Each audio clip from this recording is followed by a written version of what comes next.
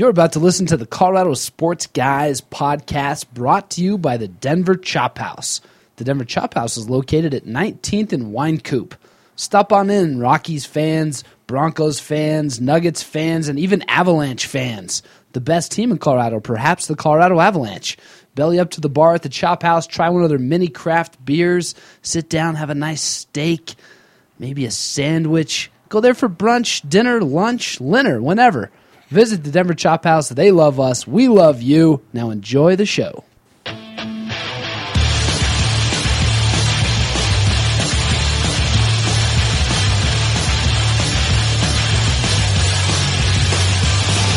From CSG Studios high above the streets of beautiful Denver, Colorado, you're listening to the Colorado Sports Guys.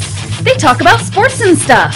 And now your hosts, Jeff Morton, Ross Martin, and Nate Timmons.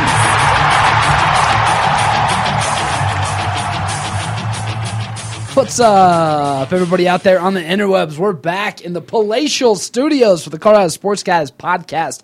With me, as always, Ross, Hipster's Glasses Martin. Howdy, folks. Let me tell you what Melba Toast is packing right here. All right, we got the 411 Positrack Outback, 750, double pumper, Edelbrock intake, Sport over 30, 11-to-1 pop-up pistons, turbojet, 390 horsepower. We're talking some fucking muscle. Yeah. Welcome to the show. Welcome. Yeah. Making his way all the way down here from Thornton, we got the king himself, Jeff Morton. What's up, everybody? And it's nice to be back in the palatial studios, looking at all the lovely jerseys again. But it was great being at Jake's Food and Spirits. The hospitality of Andrew Feinstein was quite good, the owner of Jake's Food and Spirits. But it's really nice being home. I'm missing my caprese burger and my ahi tuna crisps. Caprese? I think he means caprese. Nope, caprese. I pronounce them how I read them, and I was American.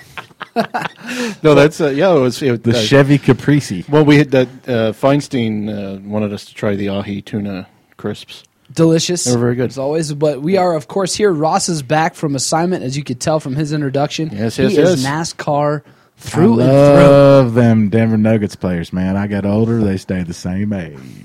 You know what I'm saying? That is very true. That is true. I like it.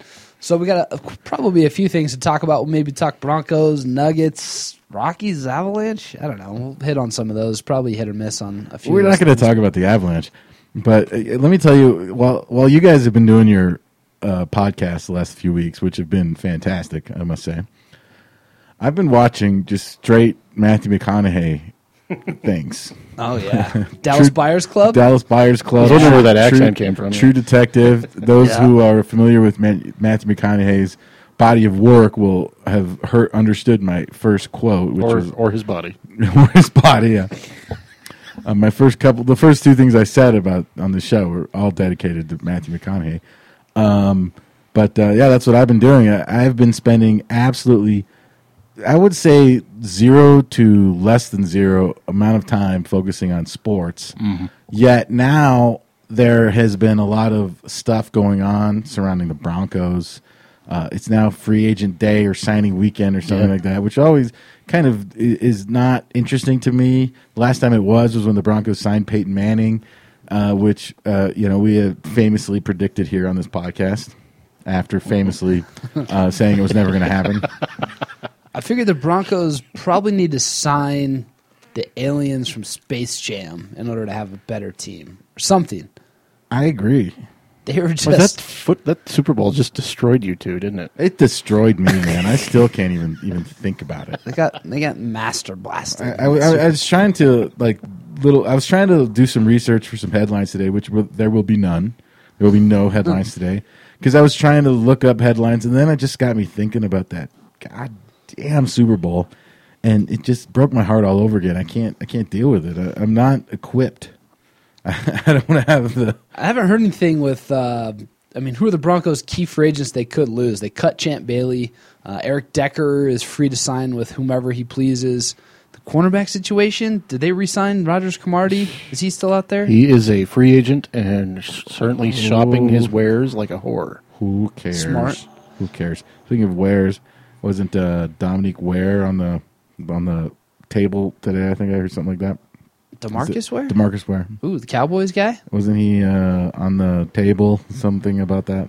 What table? Training table? The Massage table? the negotiation table. Broncos table. Well, it's always a possibility. It's always a possibility from what I've heard. Hopefully they signed some good. They signed some guy, T.J. Ward, who played for the Browns. I know the Browns had a pretty good defense because I used them in fantasy football here and there.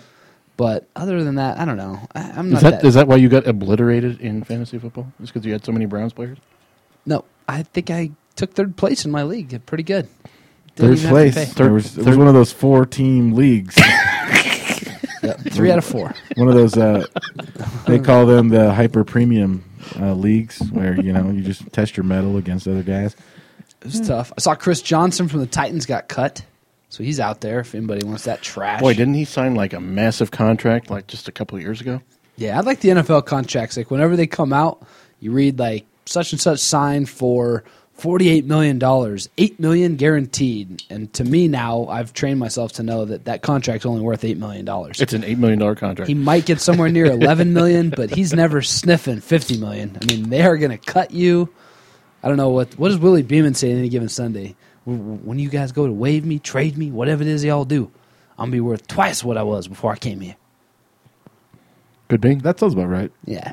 Well, no, yeah, it really is. Those contracts, you're like, you always go look at what they're guaranteed, and that's what the contract is. So we're going to talk about that more. I think we just talked about it. It's covered. Good. Now, let's talk about the Broncos. Wesley Woodyard is gone. Oh, Wesley Woodyard. Wait, what happened to him? He's not gone, but he's gone. Yeah, he's gone. You see, the Broncos will not. Like Casey Affleck gone, baby gone, or gone? Like, as in Wesley Woodyard has outlived his. I don't know how to put this, but he is he's no longer useful to the Denver Broncos, and therefore he is on the free agent market. And by that I mean he is like all other free agents, not wanted by the team that had them. So do you guys? And therefore, free agency in the NFL, with the one exception of when the Broncos got Peyton Manning, is totally irrelevant. And let's put it this way: no team is going to make it or break it based upon what they do during free agency in the offseason. So do you guys think that the Broncos, can they get back to the Super Bowl next year, or do you think that window has maybe closed for Denver? Like, because free agency should be the place where Denver fills some holes on that defense that they're filling them with old people. Well, yeah, like Jared Allen. I keep hearing Jared Allen is going to be a Denver Bronco next season. I'd say that's about 5 months too late. Yeah, possibly 6 years too late. That's great if they bring in Jared Allen. He certainly could help, but I'm too. You asked the question: do the Broncos get back to the Super Bowl next year? And I have to say, I have no idea. I'd like to say yes. Talk to me in August. I'll say they'll go to the Super Bowl and win it because that's what I've done every year. yeah. Since and I've been right twice. Most people are not. No, most people have not picked the Super Bowl winner twice in their life. Never. At the beginning of the season, I've done it twice. Yeah. I did pick the Broncos to go to the Super Bowl and win the Super Bowl this year, so I got half right.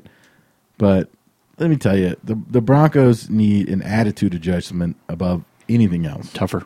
They need to get tougher. Yep. But so if the Broncos even if they would have won the Super Bowl last year, would it have been that special of a moment? Since yes, we've already experienced it twice, it though. would have been very special. You think? Don't be ridiculous. See, for me, Am I being ridiculous?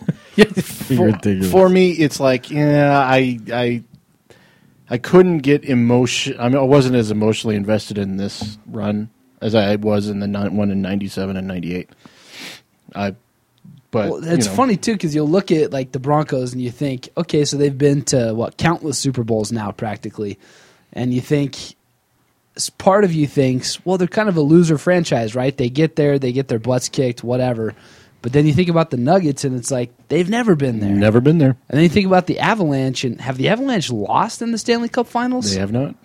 They're undefeated, so it's like undefeated, and they've had 3 at least. 95, 2, and 2001. Yep. I thought they won at 96 too, or something. 2, dog. 2? I think Jeff's wrong as shit on this. I think it's 2. Use the internet. I think 1 was why are you saying? The 01 one Ross was is saying it too. 01 was the Ray Bork one. I'm using the internet. And then 96. Why are we even pretending like we even care though? Like Like that even factors into our championship, the notches on our bed. Because they might be the best run franchise. Listen, all it is a bunch of white people watching, ice skating. I don't understand what you mean by that. What's wrong with white people? Jeff hates the whites. It's true. Politically speaking, the gays have to align themselves with non-whites so they can get their guys elected, right? Yeah, all those gay politicians when they're running. Johnny Weir runs. I'm voting for him. Well, we're waiting for Nate Timmons to look up how many. This is just Stanley riveting Cup championships. podcasting right Yeah, now. 95, 96, 2000, 2001. So just So it's two. 3. No. I mean, Oh, come on. okay, Will you okay. call yourself an Evelyn? There's the one person here who has paid any modicum of attention to the hockey. I'm also probably the only person here that's held the Stanley Cup. You True have? story. You have? Yeah, my buddies to date, Jacques Cloutier's daughter, so he had the cup at his house. Who is Jacques We all went Cloutier? inside. And that guy sounds like he has a hot daughter. I'll just say that. Former NHL goalie, also former defensive coach for the Colorado Avalanche. Oh, yeah. I bet his daughter is super hot, or was super hot in 2001. She might have been, man. I don't know.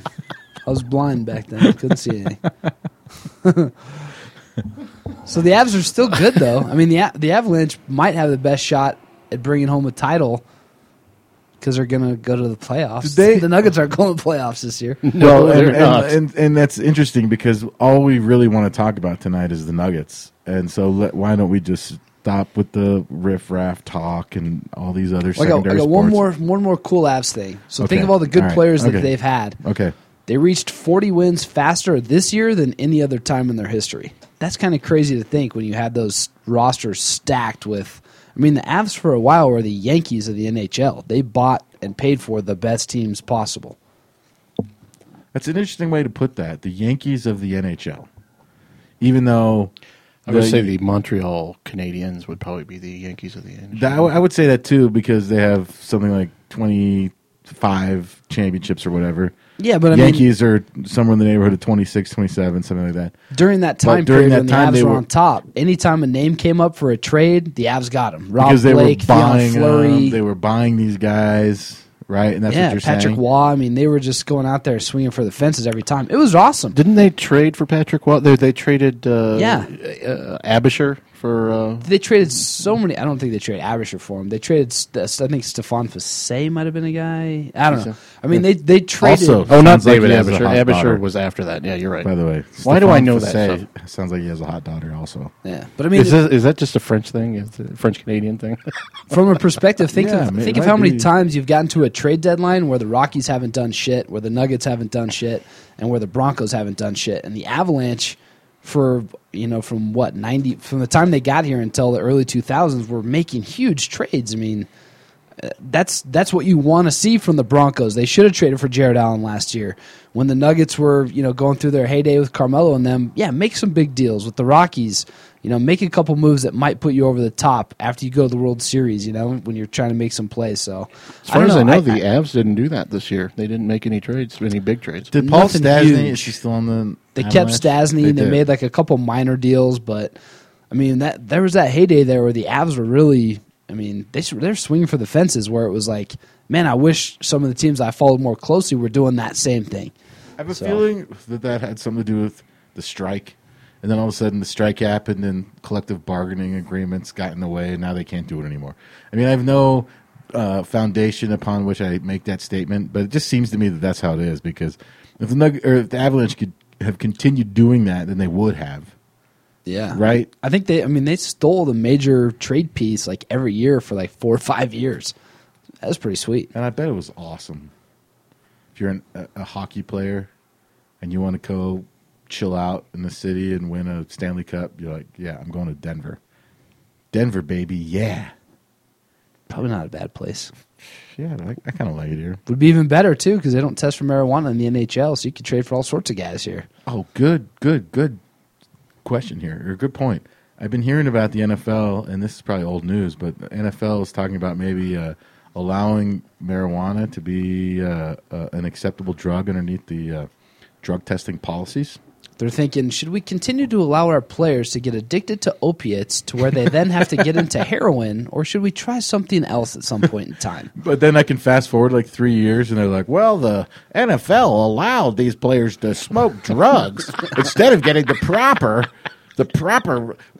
physician-diagnosed treatments, as in taking oxycodone, Oxycontin, and Percocet and whatnot. That's by far my favorite of his voices right there. And you have all these suits about NFL players, how their lungs are all messed up. You're like, I was inhaling this stuff for years. Yeah, but they got candy now, you know? I always talk about how my dad always said that the answer to 9 questions out of 10 is always money. Well, in Colorado, the answer to 9 questions out of 10 is always weed. It's true. It's always marijuana. I saw a report today that Colorado got $2 million of tax money already from weed. I'm sure that'll be wisely spent.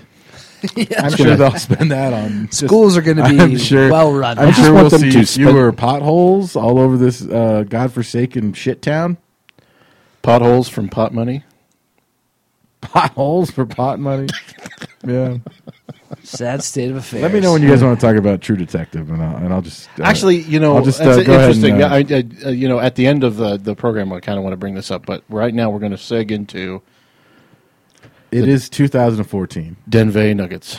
It is 2014, which would mean it is 20 years since Jeff Morton has had the privilege of paying attention to the Nuggets. Everything that you've been talking about on this podcast for the past 2 years, Jeff, has led me to this moment. Is now relevant. I said relevant. Well, we all lived through it. And I'm looking up on the wall in the Palatial Studios, and there is a LaFonso Ellis jersey that is signed by one LaFonso Ellis. Yeah, and there's also a Jalen Rose jersey over here. Mm-hmm. And it's both in the wine and navy blue. I was telling a few of the players when they were doing a photo shoot with those old jerseys, and I was telling them that my first Nuggets jersey was a Jalen Rose jersey. And not only did they seem surprised by that purchase, but they also seemed surprised that Jalen Rose played for the Nuggets at some point. Yeah, because he was only on the Nuggets for 2 years. That is a good point. I mean, Jalen Rose was a fantastic NBA player. He had a long career, and now he has he is considered one of the great minds in NBA punditry. So, but he's not. He's got a podcast. He's not remembered as a Denver Nugget. That's for sure. No, I cannot tell you guys how excited I was when the Nuggets drafted Jalen Rose. Oh, me too. They did draft him, right? Yep. The Fab Five was one of my favorite teams. I mean, I didn't have a lot of college basketball to watch when I was growing up. Yet the Fab Five just totally captured me. I loved those guys. All right, name the Fab Five. Go. Chris Webber, Jalen Rose, Juwan Howard, Ray Jackson, and Jimmy King. Boom. How many games did Jimmy King play for the Denver Nuggets? Jimmy King? Yep. I didn't even know he ever played for the Denver Nuggets. He did. But I'll go 2. He played 2. Ah, look at that. 95, 96. I read the book. The Fab 96. Five by Mitch Albom. Oh, yeah. That was the first book I ever read. It was not the first book I ever read. First book you But teachers gave me other books. I threw those in the trash. I think I read maybe the James and the Giant Peach and Danny the Champion of the World or something. Charlie and the Chocolate Factory. But the Fab Five book by Mitch Albom was so good, and I loved it, and I read it over and over again while listening to Boyz II Men 2, that album, in my headphones, listening to that on many road trips to Moab and Glacier National Park growing up. And I'll make love to you. Not that. That was a Cooley High Harmony, I think. That was not Boyz II Men 2. I'm sorry. ABC's, BBD's, the Boys East Coast Men. family. No, it was I like this. I like this. It was that one. That was terrible. Yeah, Ross Martin, not a member of Boys. not a hip hop singer or a R&B singer. But I love that. And then so the next thing I see is Mitch Albom has another book. Let's go get this. It's going to be about sports. Who's this? Tuesdays with Maury? Oh, God. That must be about like a Tuesday morning after the game, Monday night when Maury was like, "Oh man, talk about a book." I can't even think of an athlete named Maury. You just got to, you Tuesdays with Maury Povich. Maury Povich. Yeah. Lie detective said, "You are not a sports book." And so then Mitch Albom got into all that like weird sentimental bullshit. But I did enjoy the Fab Five book, and Jalen Rose coming to the Nuggets. And by the way, he came to the Nuggets during a very, very low point of the Nuggets history, right? Well, no, actually, he was drafted in the year after they went to they made that run. So that was and then a high point, but it became very quickly a low very point. quickly because Alfonso Ellis blew his ACL while playing pickup basketball with Bryant Stith in the offseason. And that just basically destroyed everything. Bryant Stith. Now, let me ask you guys something, honestly. And now we've seen the photo shoots of all the current Nuggets players. Yes. And let me just say that when the Nuggets got their new jerseys 2 years ago with the yellow jerseys, and they had Kenneth Faried up there with his Gurr face holding like a pickaxe and all this stuff, I can't tell you how uncomfortable all those photo shoots made me feel because and that's when I knew those guys were not going to be the guys that take this team to the next level because they were so. Usually, when you put a bunch of guys into a photo shoot like that, they're like, "What are we even doing here? We're not models. We're basketball players. Get us out of here." Yeah. But they were kind of loving it, loving this like photo shoot, like it's the cover of Esquire or GQ or something. And they were like up there, and I thought it was so incredibly uncomfortable. And all the photos, I was like, "Oh, stop this! Just stop it!" Like that Gurr face, the Gurr face that Kenneth Faried does with the two pickaxes. Yeah, he does that a lot. He does. He loves it. Yeah, but he's not. He's not. He's no Elle Macpherson. You know what I'm saying? He is not that. He doesn't. No. He's no David Beckham. Make your Gurr face. He doesn't have that whatever that bone in your body where you are a good model. But that made me uncomfortable. And then now I've seen that the Nuggets are going to be wearing these old jerseys, not the old ones with the skyline, but the ones in between that. Yeah. The deplorable 90s jerseys that I have always thought were some of the worst jerseys ever that a Denver team has ever worn. Really? Maroon and navy blue, or did you call it wine? Wine and navy It's blue. a box of wine color. But when you were a kid, you loved them. When you saw them switch from the skylines to something else, you liked them. But that's because I didn't know any better. If you ask a 12-year-old kid what jerseys they should wear, you should automatically pick the opposite of what the 12-year-old kid says. I've always hated those jerseys. The Nuggets liked them when they were wearing them the other day. There's a few players. I was going to point that out because Nate and I were there while they were modeling them when doing the photo shoot, and they were trying them. Were there Gurr faces? Were there Gurr faces going on? Yes, except for Wilson, who was just hanging on the basketball net. Hey Kenneth, give me the Gurr face, but not like 2014, but like 1995 Gurr face. You do the high fade. He needs to come out with the high fade. Gurr, like envision yourself with Clinton in office. Give us a Gurr face. No war, economy's doing great. Give us a Gurr face. Do your best, Kenny Skywalker. And it was fun to see. But I'm with Nate here. I kind of like the players. Definitely look like they liked the jerseys. And the interesting thing is, I don't think any of them were aware that they were former jerseys. I believe that. I just looked at them and I believe that. These guys. I mean, these guys were 1 year old when these jerseys came out. These guys have no concept of what the historical emphasis is or impact is of these jerseys. A couple of guys had mentioned that they remember seeing Mutombo holding the ball. Yeah, the Mutombo, yeah. But, I mean, it's kind of like they did look good in them. And I, to be honest with you, they're my favorite jerseys. But really? Yeah. That's absurd. My favorite jerseys. The best jerseys were in the 80s. I love those too. That. I love those are the best ones. The skyline. But they were just the way they looked. I mean, Jeff's sister city is Seattle, so it's not surprising that he does. That's right. He does think fondly. I do the sister city thing with. Oh man, look at that! I just got out the jersey, the Jalen Rose jersey. Here, I'm gonna. Oh, they're Champion, by the way. I think. Remember, Champion was a big deal before they only sold them at Target. Yeah, they're still a Sports Authority. It's just in like the cheap bad section. It's like I don't know about these. These and that stupid. Font they use, the Nuggets font. I did not like these jerseys. I mean, I did like these jerseys, but after the jersey looks a lot cleaner than that one now. It does, and it looks a little different. It actually looks a little different. They did a little something different with the font. But really, Yeah, it looks a little different. It actually looks a little different. They did a little something different. They did a little something different with the font. It actually looks a little different. It looks a little different. They did a little something different with the font. But I don't know. How are you guys going to feel next year when they break out a sleeved jersey for the Denver Nuggets? That's not a real thing, right? Oh, it's coming for all the teams, buddy. But it's not an everyday jersey. That's going to be like a jersey they throw out. I think maybe eventually it might be the jersey in the NBA. I seriously doubt that. It's coming, No way. man. Here's why I believe the sleeve jersey has some life to it. The And that is, commissioner keeps saying that Well, the shooting percentages are just fine in these, and they're coming. well, it's not going to affect the shooting. It's not going to affect the play on the court. Absolutely not. It's covering up tattoos. No, I think what it is that the jersey, like the traditional tank top jersey, is a jersey that doesn't probably sell as well to the normal everyday Joe because guys have to walk around showing their weak-ass skinny arms.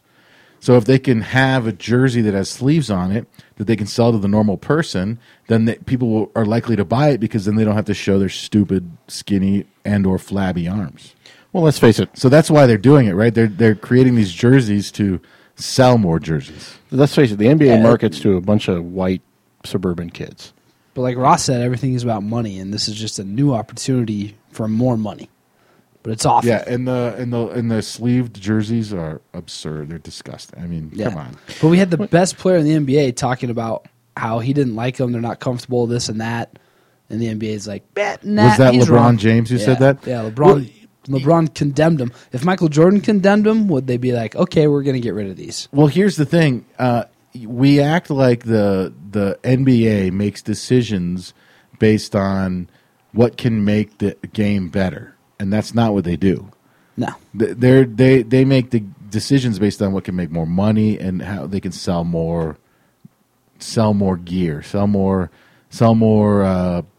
T-shirts, hats, whatever Shorts, it is. sweaters, whatever. I remember there was a time where you could buy a basket or a baseball style NBA jersey. So it was like, it looked like a baseball button-up shirt with the short sleeve shirt that they could then sell. Based on that. I mean, that's what it is. The NBA will consistently make decisions they could make a million decisions to make the game better, but they don't make those. They just make more decisions to make it more money. Yeah.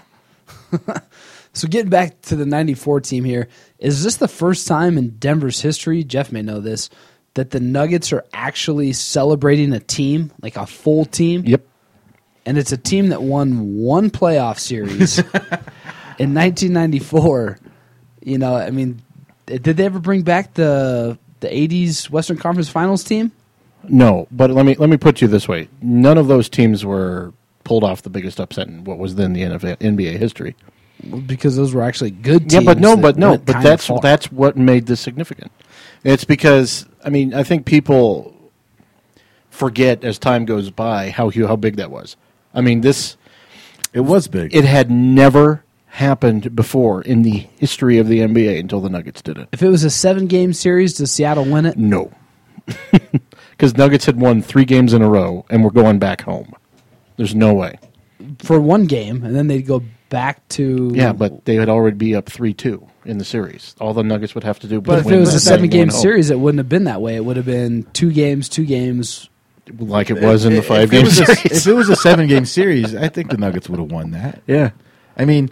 Remember that at the time there was never a 7-game first round in the NBA playoffs. Right. So that's kind of insignificant, right? Because were there earlier before they expanded out? No, because before that there were 3-game series in the first game.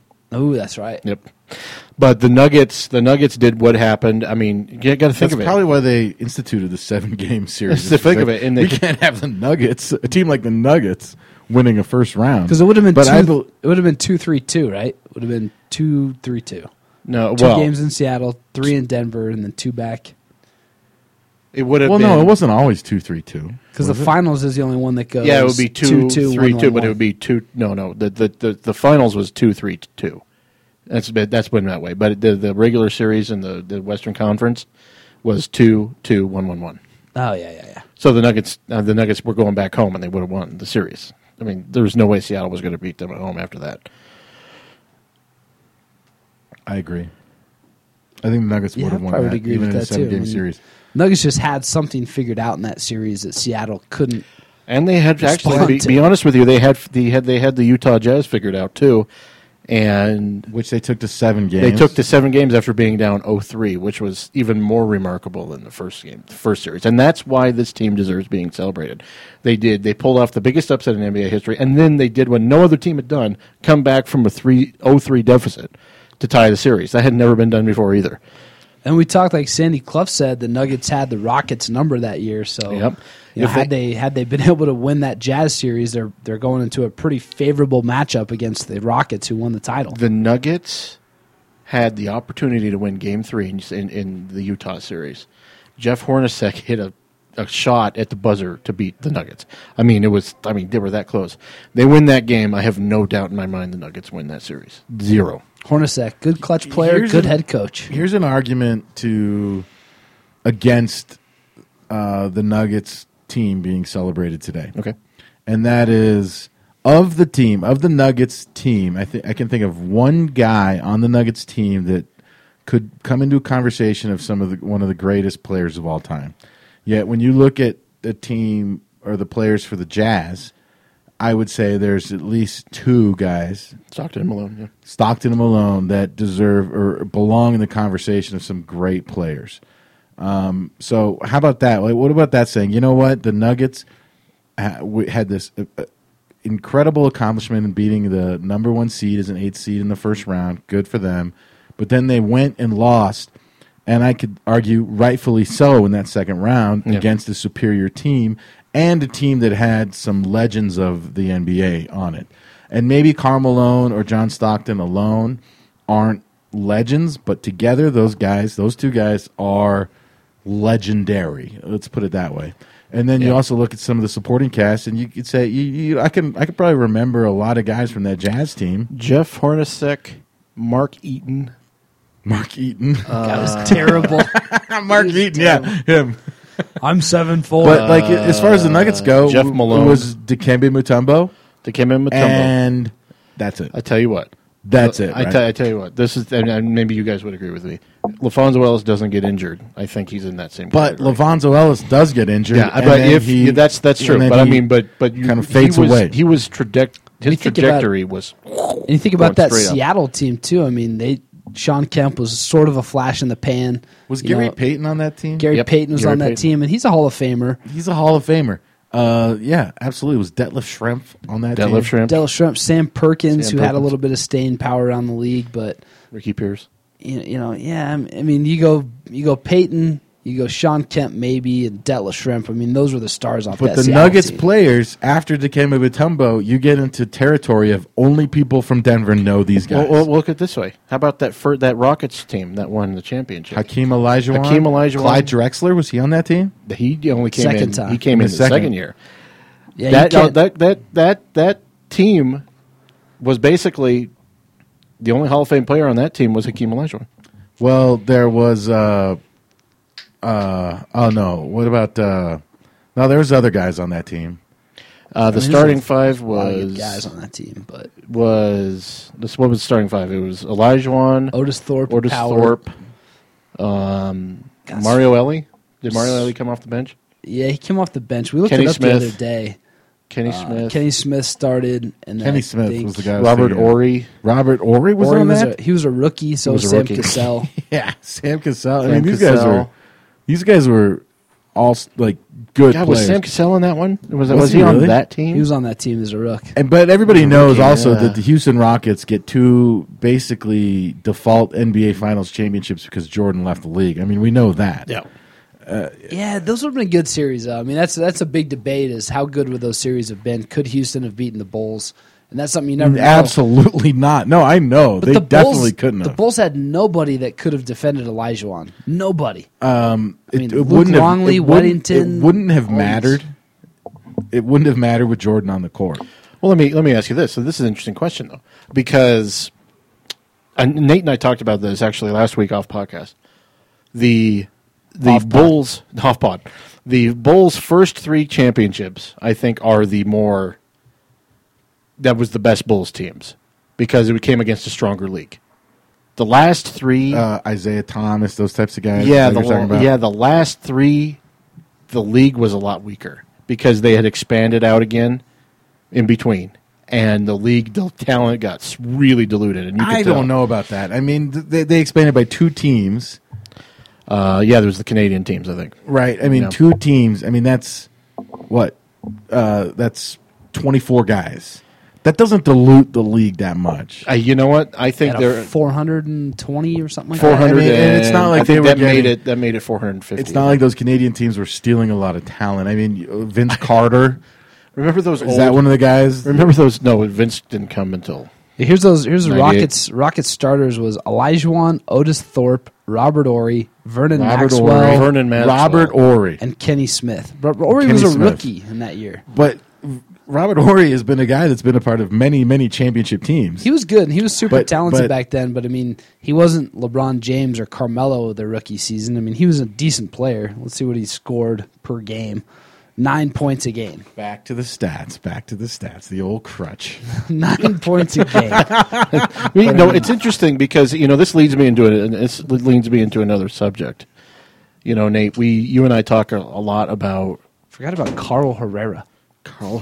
My God, I loved those Rockets teams. Matt Bullard. Matt Bullard. Thunder coach Scott Brooks. Scott Brooks was on that. He was the backup point guard. Sam Cassell, another backup point guard. Mario Elie. Oh, my God. I forgot Scott Brooks was on there. That's a crazy team. Last night, the Nuggets were playing the Bobcats, and Patrick Ewing is an assistant coach on the Bobcats, and Mark Price is a assistant coach on there. The best free throw shooter in NBA history. Yeah, he's trying to teach Michael Kidd-Gilchrist how to shoot free throws, and he's either not listening to anything Price says, or Price has completely forgotten how to coach free throws. He never had to do it before, but it's weird. But anyway, in the grand scheme of things, it's going to be interesting to see how, as we go forward, how that Rockets team is looked on, because right now they're looked on as the gap between the Bulls' 3 championships. It's funny because, I mean, they crushed Utah. They won 4-1 in that series, and then in the finals they played, a Knicks team, and that went to 7 games. That was a 7-game series. Well, keep in mind, too, they beat a Phoenix Suns team at their peak. Literally. Yeah. That was beat them in 7. The Phoenix Suns were the best team in the Western Conference that year in 94, and they came back from being 0-2 down, I believe. But the Rockets were a 58-win team. I mean, Nuggets 57-win team last year. Yeah, not that crazy. Yeah, and then the next year they had Drexler, and then that's when they. Phoenix was only a 56-win team that year. What was your guys' opinion of Clyde Drexler back in the day? I was a huge Clyde I was Drexler too. fan. I always thought he was. Him. I mean, I assume, Jeff, you were only fans of him because of his proximity on the Blazers to the Northwest. Yeah. Actually, but I liked him because at the time the Blazers were a very appealing team. Right down the old I-5. Who was on those Blazers teams? Good call on the I-5. Who was down those Blazers teams? It was Kevin Duckworth, Terry Porter, Cliff Robinson, Danny Ainge. Yeah, those Blazers teams were fun. And it was at the old Coliseum up there. I forget this. I think it was called the Coliseum, which was like the smallest arena in the NBA. I always loved watching the Blazers games because it was like fun. I hated the Blazers. Loved the Bulls. I was a huge Jordan fan. I was a Bulls fan as well. And I thought Drexler was like trying to be a crappy imitation Jordan. He kind of was. Jordan was going to crush this loser. Now I watch Clyde. Clyde Drexler was. I totally underappreciated Clyde Drexler. You probably did, but he kind of was at the time kind of a poor man's Jordan. With a worse hairline. Yeah, because Jordan had the no hairline. Had the foresight to shave his head. Even though Jordan was going bald his first season in the NBA, he was had a receding hairline. That's right. Clyde Drexler had the same thing, but he still kept it going. He still kept the hair. And, doesn't want to give up the ghost of the hair. But at the same time, we Andy Feinstein and I always talk about the best season in the NBA, technically, was the 87-88 season, where every team basically had a star, even the crappy ones. And that's before they expanded out to 30 teams. There was 23 teams in the league then. But my favorite era of basketball is the era we're talking about right now. 94. That's by far my favorite. The mid Jordan, when Jordan was retired. I mean, my favorite series ever in the history of series is that Bulls-Knicks series. Not ironically, Jeff's favorite minor league baseball seasons were in 95, 96.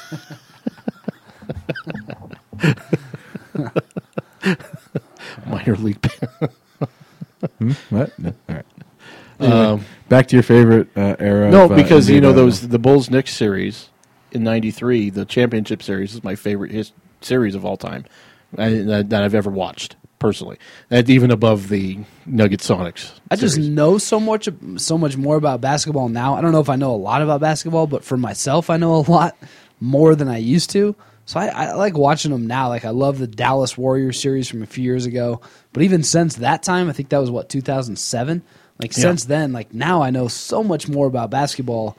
For myself, it's like it's more enjoyable to watch because I know like exactly what it seems like what teams are trying to do, like what kind of schemes they're running. Like I didn't ever know like back when I'd watch Jordan, like what the hell was going on besides like I didn't know what a pick and roll was. I didn't know what any of these defenses were. I didn't know like horns. I didn't know anything about anything. You know why I knew the pick and roll? It was just kind of fun to watch. I knew the pick and roll because they said it over and over when John Stockton and Karl Malone played. Yeah, because they basically perfected the pick and roll, and that was they always said the pick and roll with John Stockton to the mailman, all that stuff, and the pick and pop. Malone, he could hit a jumper jack. It should be noted as we're talking about this era, Hakeem Olajuwon, great center, but also a great jump shooter. Yeah, a guy who had, from what I recall about Hakeem Olajuwon, size 15 feet. Oh yeah, this is your foot theory. Yeah, good quick feet. What's Shaq's legendary for like a size 22 or 23, yeah, something like that. But you know what that means? He's got. They didn't have nimble shoes. feet. He wasn't as nimble as Olajuwon. Yeah. This is Ross's theory. Hakeem Olajuwon, small dick, fast feet like a ballerina. But actually, it was interesting because. You talk about big men of that one. The 90s was the king of the big men era, wasn't it? Because you got like Ewing and Robinson and Mutombo and Shaq and Rick Smits in Indiana. But I mean, even the Bulls. Actually, maybe the 90s were the golden years of the white player. Yeah. He just named a lot of white players. But you think about even like Bill Cartwright with the Bulls, like Bill Cartwright. Cartwright fall. Cartwright. He's probably as good as like Timothy Mozgov at least. Seinfeld fall. Bill Cartwright. Yeah, I mean, I think Cartwright's probably as good as or better than like I don't know. I always looked at Bill Cartwright and thought, man, someone took him out of the home to play this game. Because he always looked old. He looked like he was 70. Yeah, that's true. He had the Greg Oden thing. Yeah, except slightly longer career. Although Oden's playing now with the Heat. But Oden is? Yeah. Oh, man. Greg Oden's going to win a championship before Carmelo Anthony. Before Kevin Durant. Oh, my God. That's insane. Dude, I mean, Cartwright's first couple years in the league, he scored 21.7 points, 20.1, scored 17 points a game. I mean, he was a good scoring player for the Knicks. Cartwright was not a bad player. I don't know did this come up that he was not a good player? I'm saying, like, you don't remember him when he was with the Bulls as being a premier center in the NBA. He was always that guy that was kind of serviceable. They also had Will Perdue and who was the other guy? Will Perdue was one of the greatest players ever. Will Perdue, Bill Wennington. Bill Wennington, yeah, Bill Wennington. And then they snatched up the Aussie Luke Longley Luke Longley. Oh, my God, they just were stocking up Australia. On big white centers. The whole thing is surrounded by water. Scott Williams. Scott Williams. Former Nugget. No.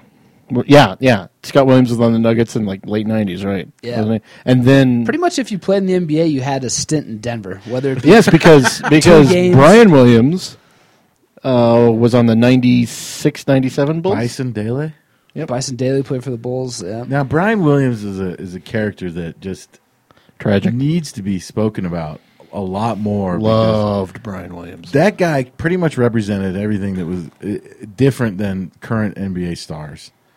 That guy, I mean, I'd like to know more about that guy. Well, that's when we start looking, too. Like, so obviously he's not going to, since he's deceased, he's not going to be with the team coming up Rodney Rogers is going to be there, but he'll be in a wheelchair. He is going to be there. Since he had his accident. Rodney Rogers is going to be there?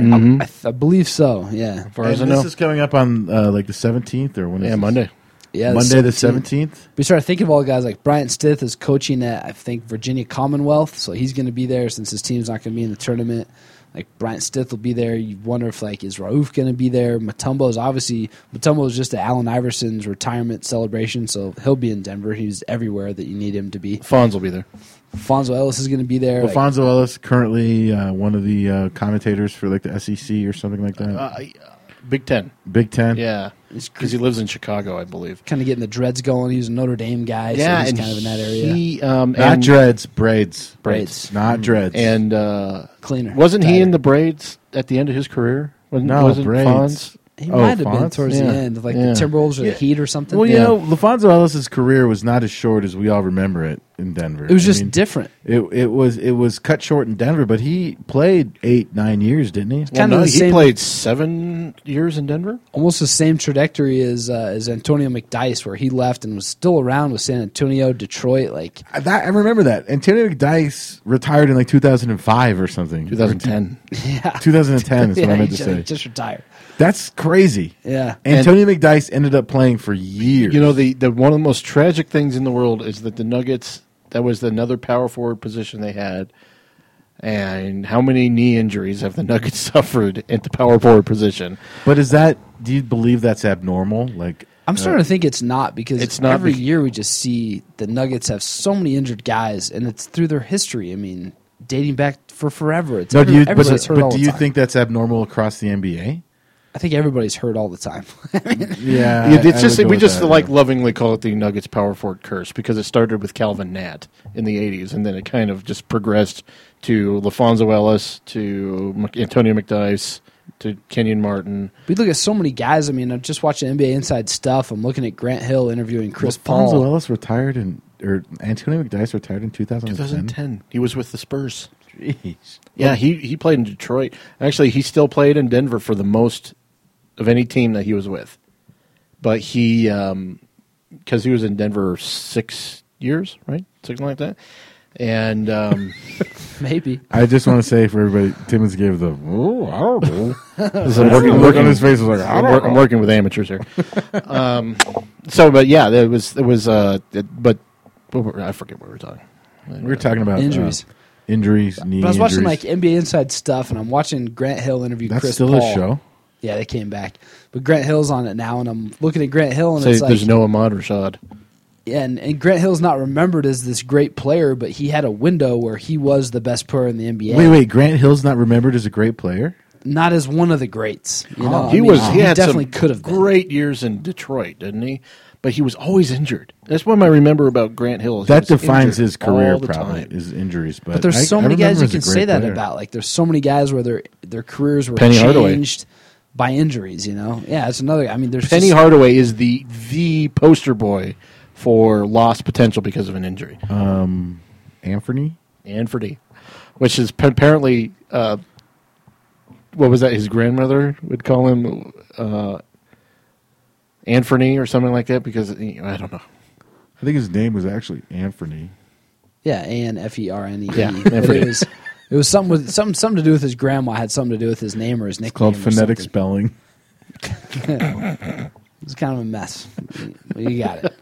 But there's so many guys in the NBA you can say like their careers were just completely altered from injury. I mean, so many.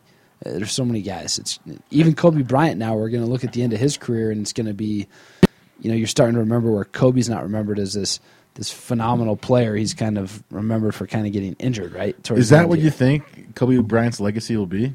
No, he'll still be remembered as great, but young fans How right many now, the championships last does he couple of have? years, 3? 4? 5? 5? He's trying to get 6. 5. Yeah. Wow. Well, you just see kids now that will look at Kobe. You know, if you're 13 or 14 or something like that right now, you're going to be like, why was Kobe ever talked about as the greatest? Like, he's washed up. He's been washed up. I have a question for you two guys. How would you prefer, and I'll ask you, Nate, first, and then Jeff. Nate, how would you prefer kids remember Kobe Bryant? Like when somebody, like if you asked a kid who may be 12 years old now or 13, or maybe wait a few years till after Kobe's retired, how would you prefer that people remember Kobe Bryant as? Sounds like a loaded question, Ross. Well, it's just a good question. I mean, you just said it might be injuries. It might be 5 championships, maybe even more if he can get one under his belt maybe next season or before he retires. But as a fan or maybe as a guy who covers the NBA, how would you prefer people remember Kobe Bryant? I would always say for Kobe, for the way I remember him, is just being fierce competitor, almost insanely competitive, but more about scoring than anything else. And that he never won a championship. You can say this about a lot of guys, but never won one kind of on his own. Always was paired with a great player, whether it be Shaquille O'Neal or Pau Gasol, and not a very good teammate. I don't know. I would think people remember him as a scorer. As a scorer, but extreme competitor. Extreme competitor. Jeff, how about you? One of the greatest scorers the NBA's ever seen. Dominant. You would say he basically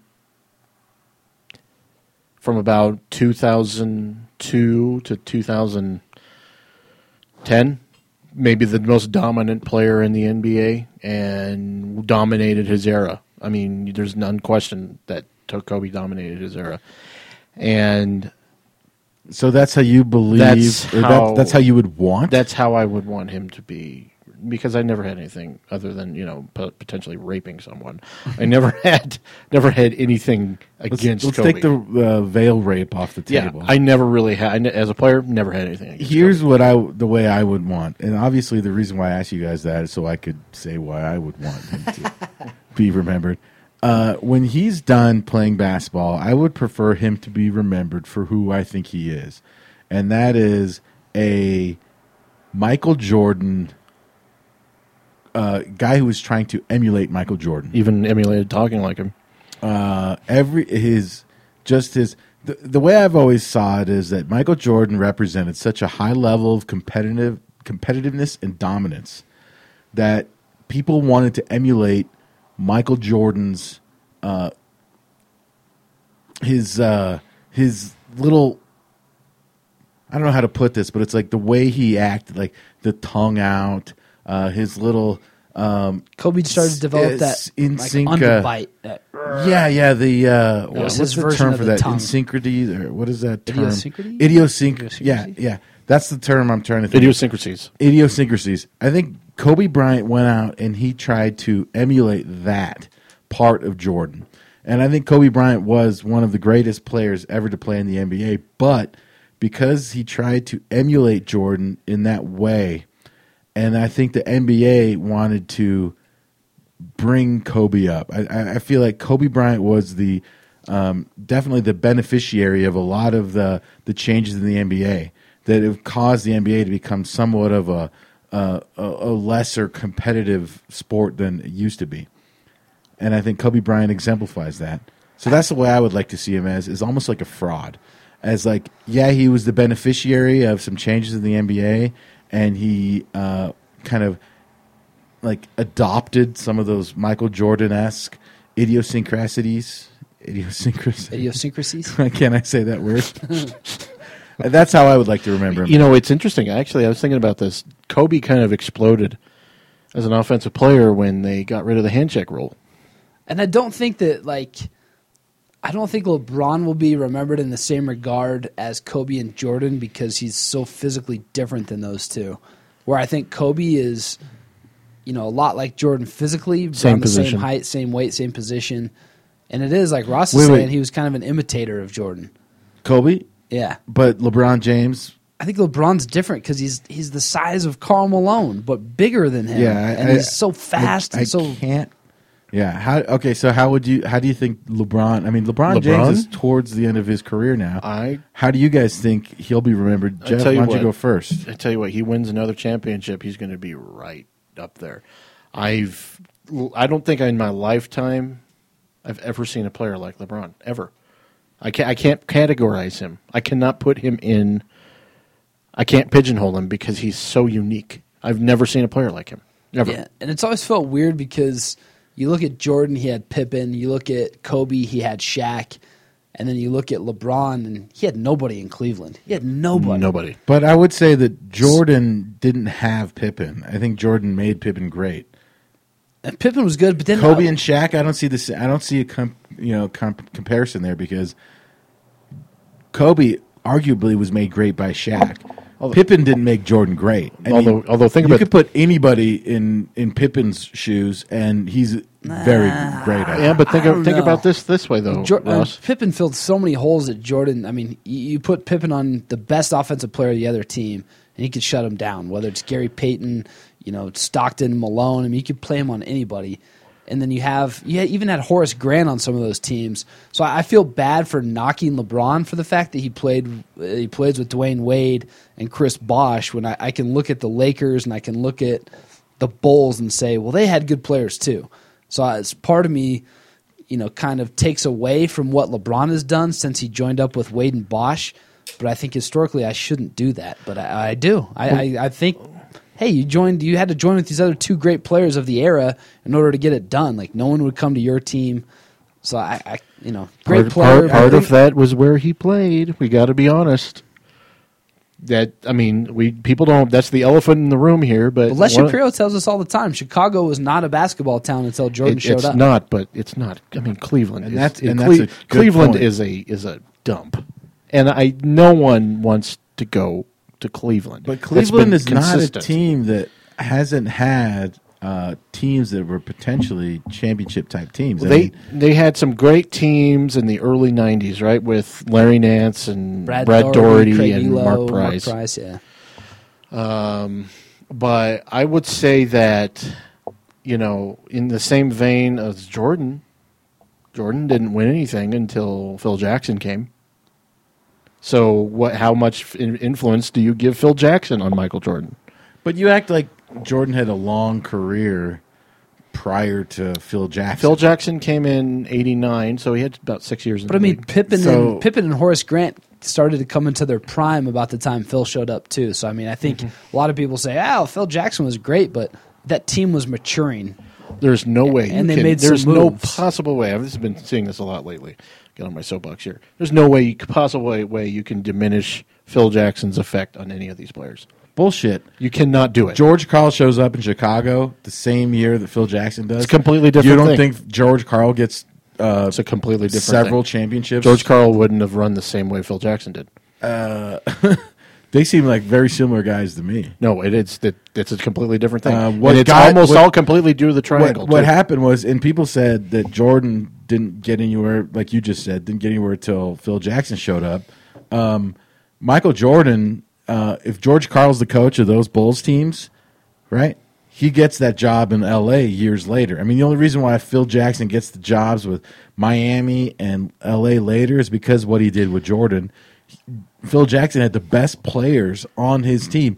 We all know that. Did you say Phil Jackson was in Miami? You're talking Pat Riley. Excuse me, Pat Riley. Right. Yeah. But I'm talking about Phil Jackson Yeah. in L.A. later with their championship teams. Well, yeah, but it's the chicken and the egg thing because, once again, but all I'm saying Jordan is didn't win anything until Phil Jackson got there. But he won some stuff. They went to the playoffs, and they were in the playoffs. Well, yeah, but once again, he never had any coach that got him anywhere in the playoffs other than Phil Jackson. But are you saying that it was inevitable? So you're saying it was the coaches?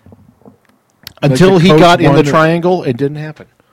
Doug Collins wasn't running the triangle. I think Scottie Pippen was under Doug Collins. Any one of us Pippen was in like this a room, second-year player. Any one of us in this room could win championships with Jordan in Chicago in those first 3 years. Any of us. No way. I say it's the easiest team to coach ever. No way. Oh yeah. No way. Absolutely no way. It was it was easy in the fact that even listening to Horace Grant talk with Bill Simmons the other day, he said, Jordan was, just a couple years older than us, but he was unquestionably the leader of that team. Like anything he said, we did. And anything he wanted to do, we followed because we knew he was going to take us somewhere. But I mean, you had the trade of Charles Oakley for Bill Cartwright. You had a center come in. You had Horace Grant, a couple of years in the NBA, figured out how to play a little bit. Okay, we're talking about we're talking about Bill fucking Cartwright. We're not talking about 20 points a game. 20 yeah, points but he a game. didn't score 20 points a game with the Bulls. Let me tell you, he's been around 10. But I mean, Phil Jackson made his career off of Jordan. okay. Michael Jordan. But once again, what did Michael Jordan win before Phil Jackson got there? But what year was Playoff that? series? I mean, when did Jordan come into the league? 1980. You're acting like Jordan had a when long was Phil career. Jackson's? You act like Okay, Jordan within- had this long within- career of within one season, lackluster performances. Within one season, they went to the finals with Phil Jackson on there. He had 6 seasons with Doug Collins. Nothing. Jordan had 6 seasons? 84, wait, excuse me, 84, 85, 86, 87, 80, 4 years. 4 years. Collins was there for 3 seasons. 3. When did Jordan get in? 84, right? So But Collins took came in the same year as Elijah won. 80. Yeah, Collins showed up in 86, 87. They lost in the first round, lost in the semifinals, lost in the Eastern Conference Finals with Doug Collins. And they Against went from, who, like the Pistons? yeah, and then they go Pistons, from 47 wins to 55 wins with Phil, and they lost in the Eastern Conference Finals again. Then they play with Phil again the next year and finally win the finals. When you could argue that the Pistons were a lesser team at that point. I mean, there's a lot of stuff. Absolutely. There's a whole lot that goes into it. I can't discredit Phil Jackson because every guy, I mean, Shaq, Kobe, Jordan, Horace, everybody talks about what he can do for the locker room and to change. I mean, it's just a perfect storm of everything. I think trying to argue one thing over the other is. But more everybody important is can pretty crazy. much agree that in basketball, of all other sports, is not a coach's game. No, it's not. And who was winning championships with the Pistons? Do we all give the coach credit for those back-to-back Chuck Daly years? was huge. On We- those. we We could give say him that- the credit. We can say Tim Floyd's the worst coach ever. The Bulls went from 62 wins to 13 when he took over. Sure, Jordan retired. but Jordan come on. retired and Pippen left, right? And by the way, Pippen went to the Rockets. when did Phil Jackson leave the Blazers. Bulls? 98, same year Jordan did. And who was coaching the Bulls when the Houston Rockets were getting their sham championships? They won 50 games that year, didn't they, with Pippen? They won 55 and 47 with, Yeah. And without Jordan. Scottie Pippen refusing to go on the court With a migraine. because he wasn't getting the call because he was pissed that Steve Kerr was getting the final look at the 3-point shot. But with Phil, they went from 47 I wins mean- without Jordan to 72 with Jordan the next year. I mean, Jordan's worth 20, 30 wins. Hey, no, wait. You can't say The point is but this, you can't is that- say, but you can't. But this is the thing. I mean, it's like the chicken and the egg thing. when Phil Jackson coached in Miami, as I said previously, They I tell you were- what. Well, once again, there's Pat Riley. When Pat Riley took over for Stan Van Gundy in that first, Pat Riley got wise and decided, he maybe I gravy should go to a trained team that is the He best. gravy trained players with in with Shaq and Wade. Wade, but Wade says they wouldn't have won the championship without him. Yeah, it's because he's got to have his coach's back, right? All I'm saying is, I don't even know why we got on this. No, it's an interesting subject because I think people talk about this because people, when Ken Berger, he writes for CBS Sports, had an article today. Never heard of him. About Headline. Now we're in the headline segment. Go, Jeff. I'm good. he had an article about the shortening the NBA season, and I proposed 50 games a couple years ago. Yeah. What did Ken say? Did he steal my idea? Did he read my article? he proposed putting it to 60 games, but he made a comment about college basketball, and he said college basketball is unwatchable if you take away the NCAA tournament. Okay. And I'm with him. He said you reduce the rah-rah thing, you turn down the volume, and you just watch the games. They're awful games. Yeah. And Compared to the NBA, where which it's is professional, somehow which is supremely better, watchable. which is better, Like, which except is for the long interesting. season. And he was using the month of March as an example. Because the NCAA tournament dominates the month of March because it's the last 20 games of the NBA season and it's the dregs of the season. It's like people don't care by the end of the season. But he was saying that you look at this, but that's a coach dominated league. I mean, certain College. scenario. College is coach dominated. I don't Jim know about Boeheim, that. I mean- John Calipari, Rick Pitino. But why? I mean, But all why those- is it coach dominated? Do you think it's because they're pulling strings during the middle of a game? there is more actual quote unquote coaching going on in college than there ever is in the NBA? But and you think that's the difference? That's what makes it So the unwatchable. reason why the coaches in the NCAA are successful year in and year out is because of the strings they pulled during the games. And they get the best players. Yeah, it's because they get the best players. Yeah. I mean, it's because of their recruiting. And that's what I'm saying. I agree with that. That's the same reason why Phil Jackson was successful, is because he had the best players. Well, yeah, but you can't discount having the best players, but you cannot discount the influence of the coach either. Here's what I would say. I wouldn't say the NCAA or college basketball is unwatchable. I think it's not unwatchable at all. I think it's one of the purest versions of the game. Oh, it's awful. And I love watching that type of game. Awful. All right, so we could debate the differences between college and NBA all we want. Yeah, because college sucks. Why? Because they have to dribble the ball. And because they can't double dribble, and because they conform to the rules that basketball was actually it's because of ridiculous zone defenses. And what's wrong with zone defenses? Zone defenses are part of the game. Zone defenses make literally make college basketball unwatchable. It's it's because no one can score. And everyone in college doesn't develop the jumper. No one can shoot. What is it about the supposed sport of basketball that you like to watch so much? Yes, that you see only exists in the NBA. What about it do you like the most? Dunks. No, I like the free flowing action that you get. And you say there's no free throwing. Where is the free-flowing action in college basketball, Ross? The whole game is free-flowing action. No, it's not. It's micromanaged by coaches. No, it is absolutely micromanaged. Jim Boeheim has 4 different zone defenses. 4. That is asinine. And that's too complicated for you? No, that's ridiculous. Too complicated? Imagine a coach on there. It's like, no, you're in the wrong zone defense. A zone is a zone. No, that's not true. It is absolutely true. There's so many different zone defenses. I just yelled into the mic. So I apologize to everyone who was listening to this. I just yelled into the mic. This has been building up for years, by the way, the conversation we're just having right now. Because when it comes time for the March Madness tournament, I will sit here and I'll say, I know you guys don't like college basketball, but then you guys go, no, I'll watch every single game in the tournament. And then you sit back and you say, you know what, I love it. But then when it comes down to it, you don't like the college game. No, it's garbage. Because the college game is more like the pure game of basketball. Are you going to do a Jimmy Chitwood on us here? What I'm saying is, I don't think that you guys actually like the game of basketball. I think you like the NBA version, which is absolutely not the purest game of basketball. And that's okay. I just wish you guys would admit it once in a while. Wait. The best college basketball team could never beat the worst NBA team. That's true. Yeah. Why? Because of size? Yeah, the best players are in the NBA.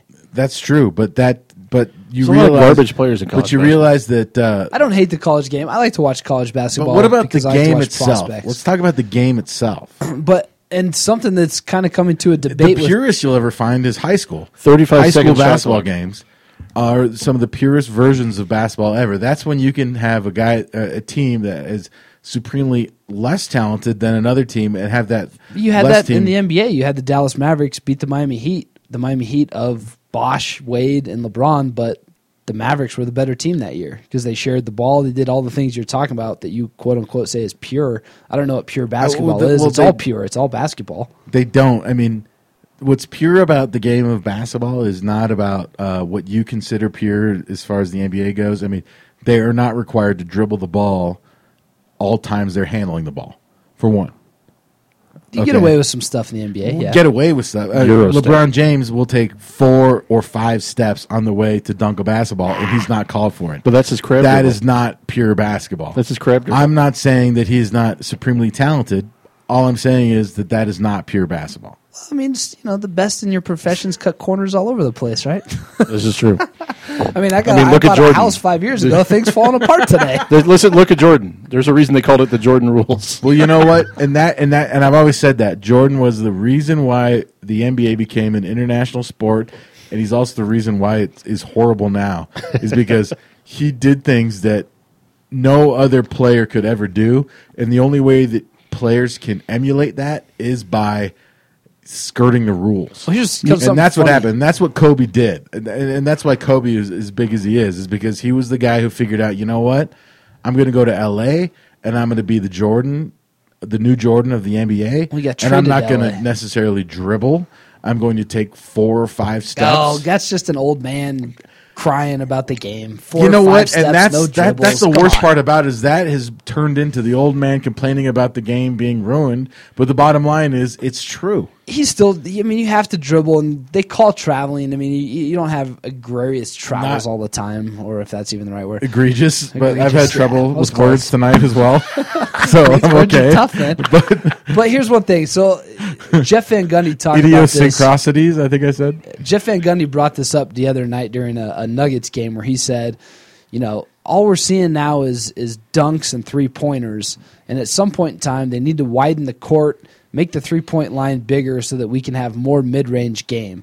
And when I watch a lot of college basketball, it's either layups or 3-pointers, and that's just the way the game's moving, college and NBA. You're seeing all of this. It's a completely different thing because 3-pointers have become, by statisticians, it's a valuable shot because it's worth more than the long twos. But And let me it's ask you highly something. probable now. Yeah, but it yeah, used well, to be a yeah. low percentage shot, but that's correct. yeah, I mean, you let me ask you this though: isn't that how analytics has kind of limited the game? yeah, Because it said like no, you can't do that. It's inefficient. Well, someone would say that it's inefficient because everyone has been relegated to layups and 3-point shots. I mean, if you never practice it, you're never going to be good at it. And to me, it's even more so in that college game to where it's like they need to move a 3-point line back in college because To the NBA. I mean, you see, what was it? Creighton and Missouri played. Was it Creighton, Missouri a few weeks ago? Or no, it was Creighton and Villanova. And Villanova is ranked 4th in the country. And Creighton shoots something like 63s in the game. I don't know what it was. Something crazy. Some ridiculous amount. They make a crazy amount. And it's like, I don't know. To me, college just seems like a dumbed-down version of the NBA where they still get away with travels. They still get away with, not dribbling here and there. I mean, it's not like – and the refs in college are worse than the NBA. You have better refs there. To me, it's just it's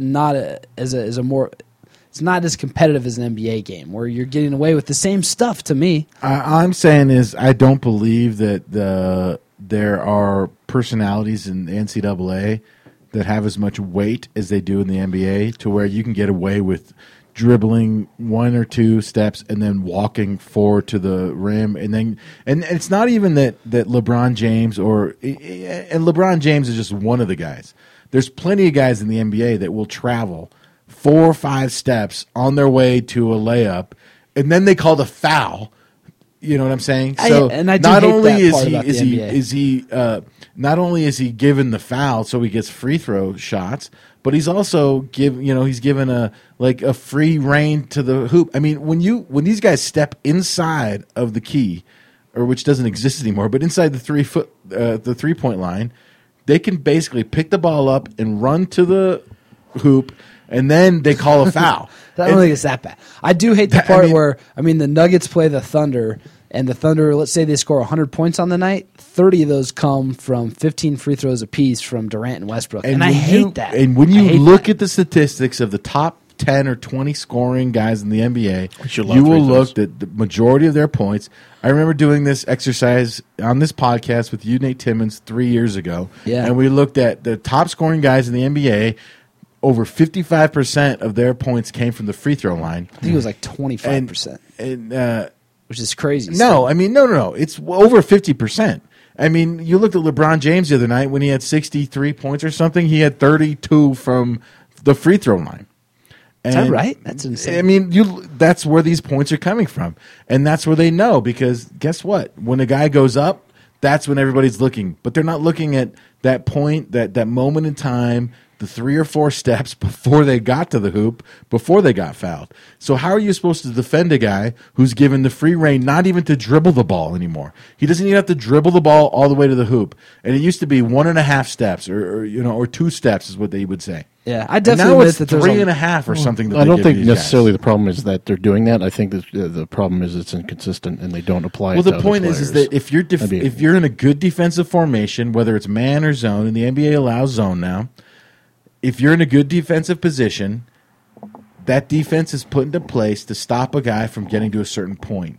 And if you don't have to dribble the ball after a certain point, then you can defeat those defenses easily. It's because they allow So the then Euro what they step. do is they allow that, or maybe it's a Euro step. I do hate Yeah. the fact that the game, I don't think that the rules are as carefree as Ross is making them to be. But I do hate the fact that the game is ruled differently or officiated differently if your name is LeBron James versus Evan Fournier. Yeah, that's the problem. You're And that playing is under true. two sets of rules. That's and it's absolutely true. bullshit. And you I hear, mean, Kenneth Fareed does not get the benefit of that. yeah, and you hear the He can't announcers take all the time 4 say, or 5 steps or 4.5 steps. yeah, and you hear like announcers say, well, this time next year when he really proves himself, he'll get that call. And it goes, Yeah, what does that mean? which He'll is get bullshit. that call? He should get it now. He's being You know what's offensive is that Carmelo Anthony, when he was in Denver, would get pounded the crap out of in the middle. I mean, they would just That is true. foul the crap out of him, and they would never call it. And then he goes to New York, and suddenly they're calling that.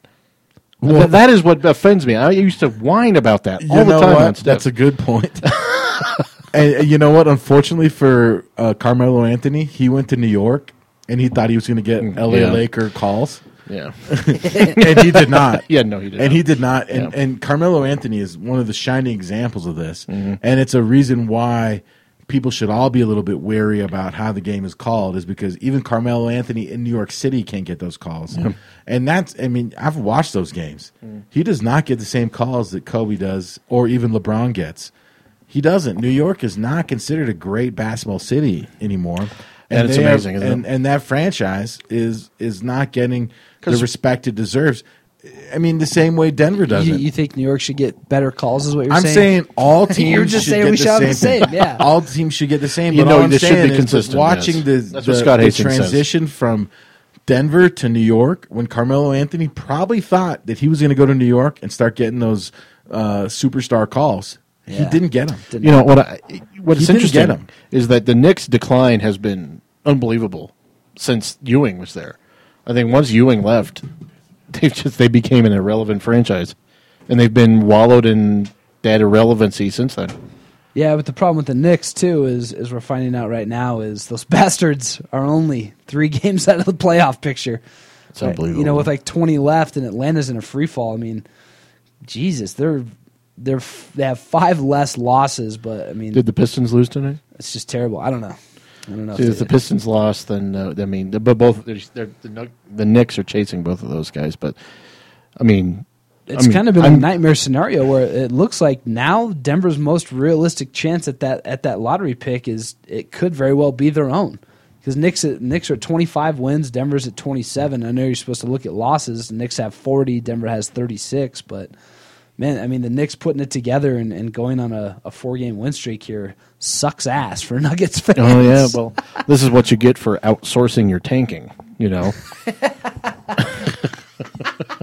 I haven't heard that. That's great. Outsourcing your take. Yeah, it's, we've outsourced the tanking to the New York Knicks and didn't take into account that they actually do have Carmelo Anthony on their team. They should have outsourced it to the Bucks. Is what they should have done. Yeah, they should have. That would have been a little more efficient.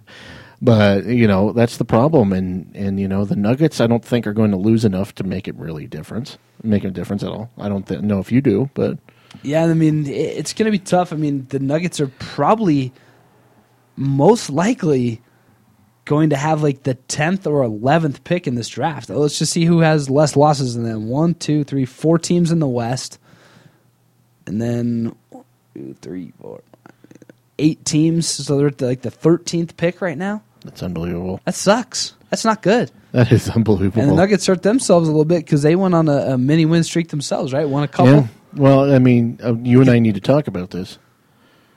I came to the I'm little. Brian Shaw is playing Ty Lawson far too many minutes. Even Chandler and Lawson and even Foy. I mean, you're seeing starters playing 45-plus minutes. Okay, It's like this is getting insane. If the Nuggets are not going to make the playoffs, they need to ratchet back the minutes on these guys because this is getting. They're increasing their odds for injury every game they play.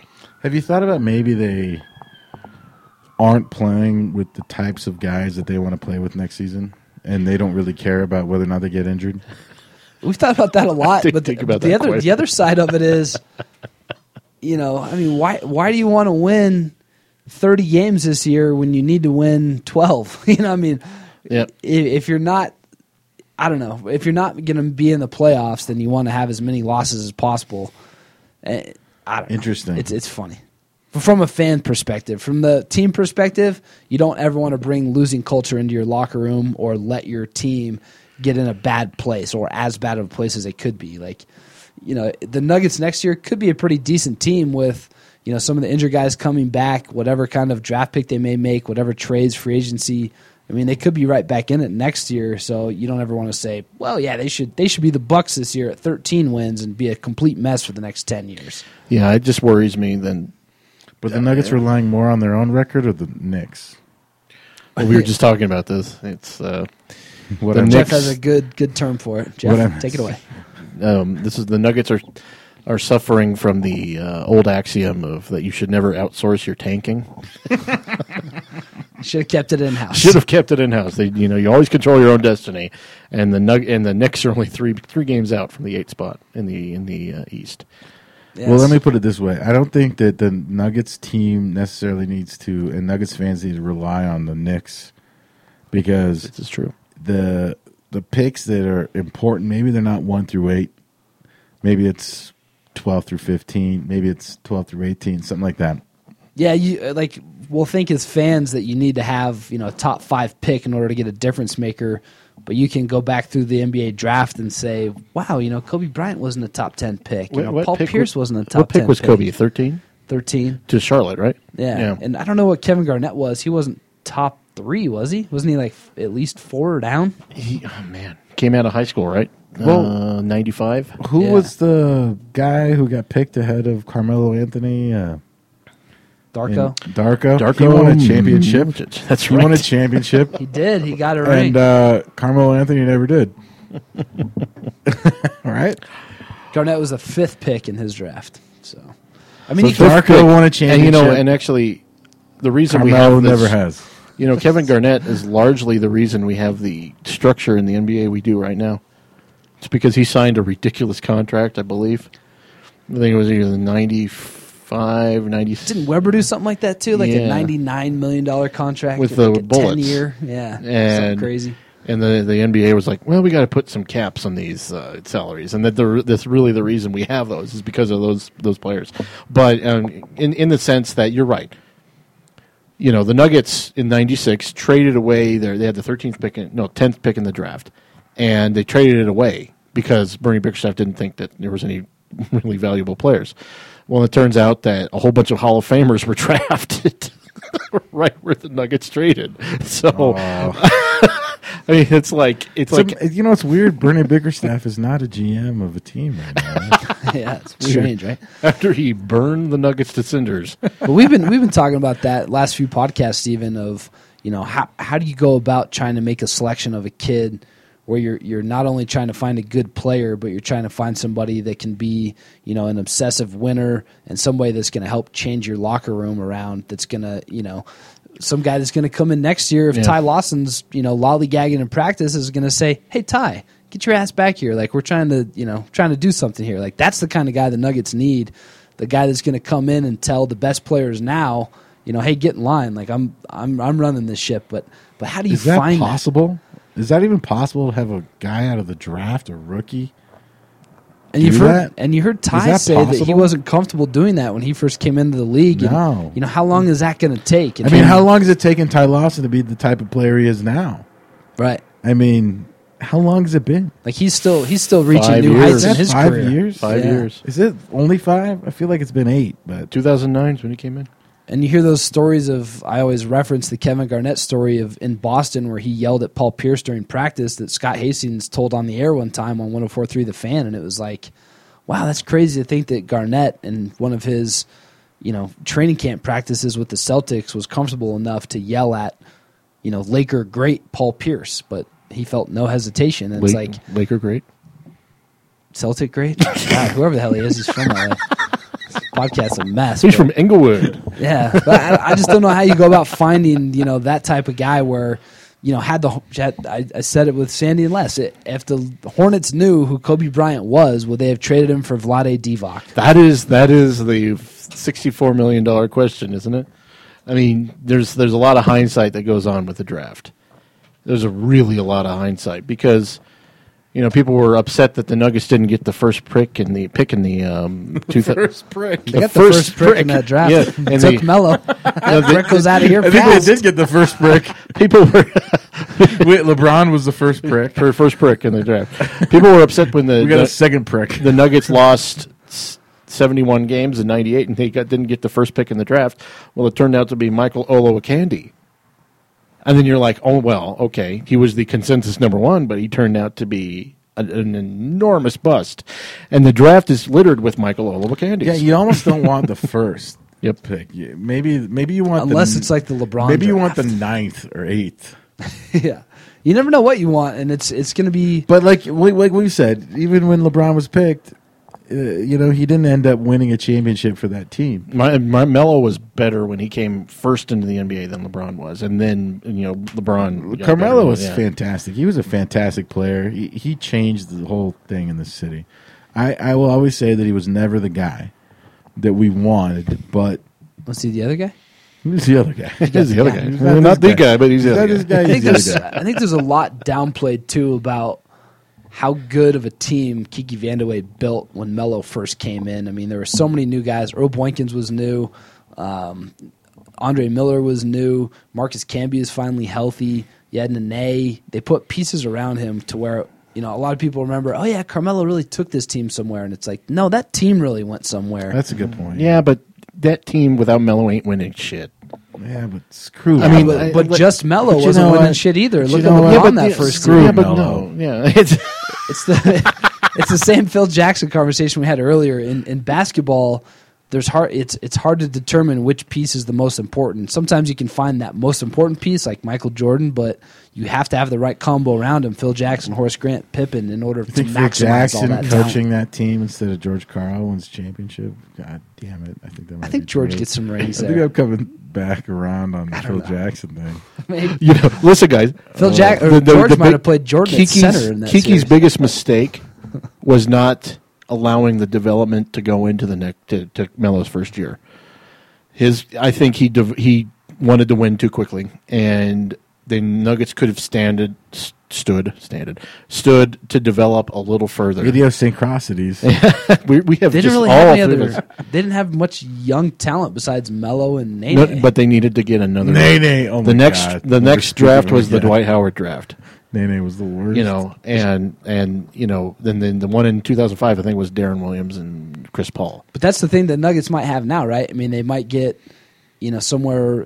They're going to get a lotto pick this year. Who knows where it's going to be next year? I don't know if they're going to be any good or not. If Carmelo leaves the Knicks, are the Knicks going to be in shambles to where the Nuggets can trade picks with them in 2016, where they say, hey, we have the 15th pick, but hey, New York, we're going to take your second pick.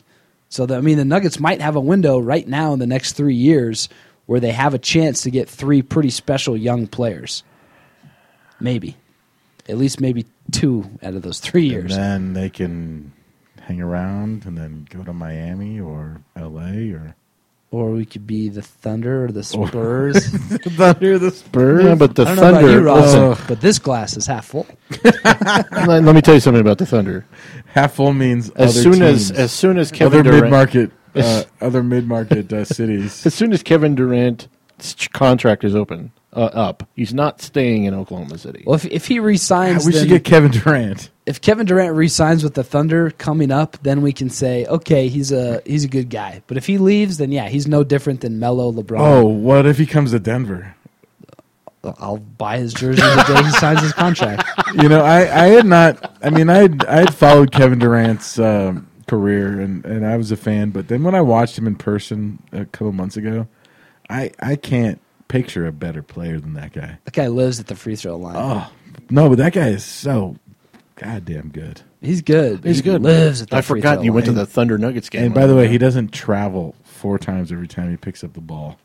He just travels Take- 3 He times. doesn't take 4 steps. So that'll end up this podcast here. Yeah, that was an interesting basketball conversation. We got a lot of stuff I coming. don't know if anything made sense. We got that was kind of a stream of consciousness conversation there. well, we did cover the Broncos free agent stuff and the other stuff going on with the Nuggets, and Dude, Durant averages The NBA. 9.9 free throws a game. that's nothing. It's probably leading the league. Is it? It might be. That's a lot, though. TJ Ward, guys, going to bring the Broncos all the way back to the Super Bowl this year. TJ Ward. We've now begun the TJ Ward era in Broncos history. Yeah, it's here. TJ Ward is here, and we'll be back next week talking sports.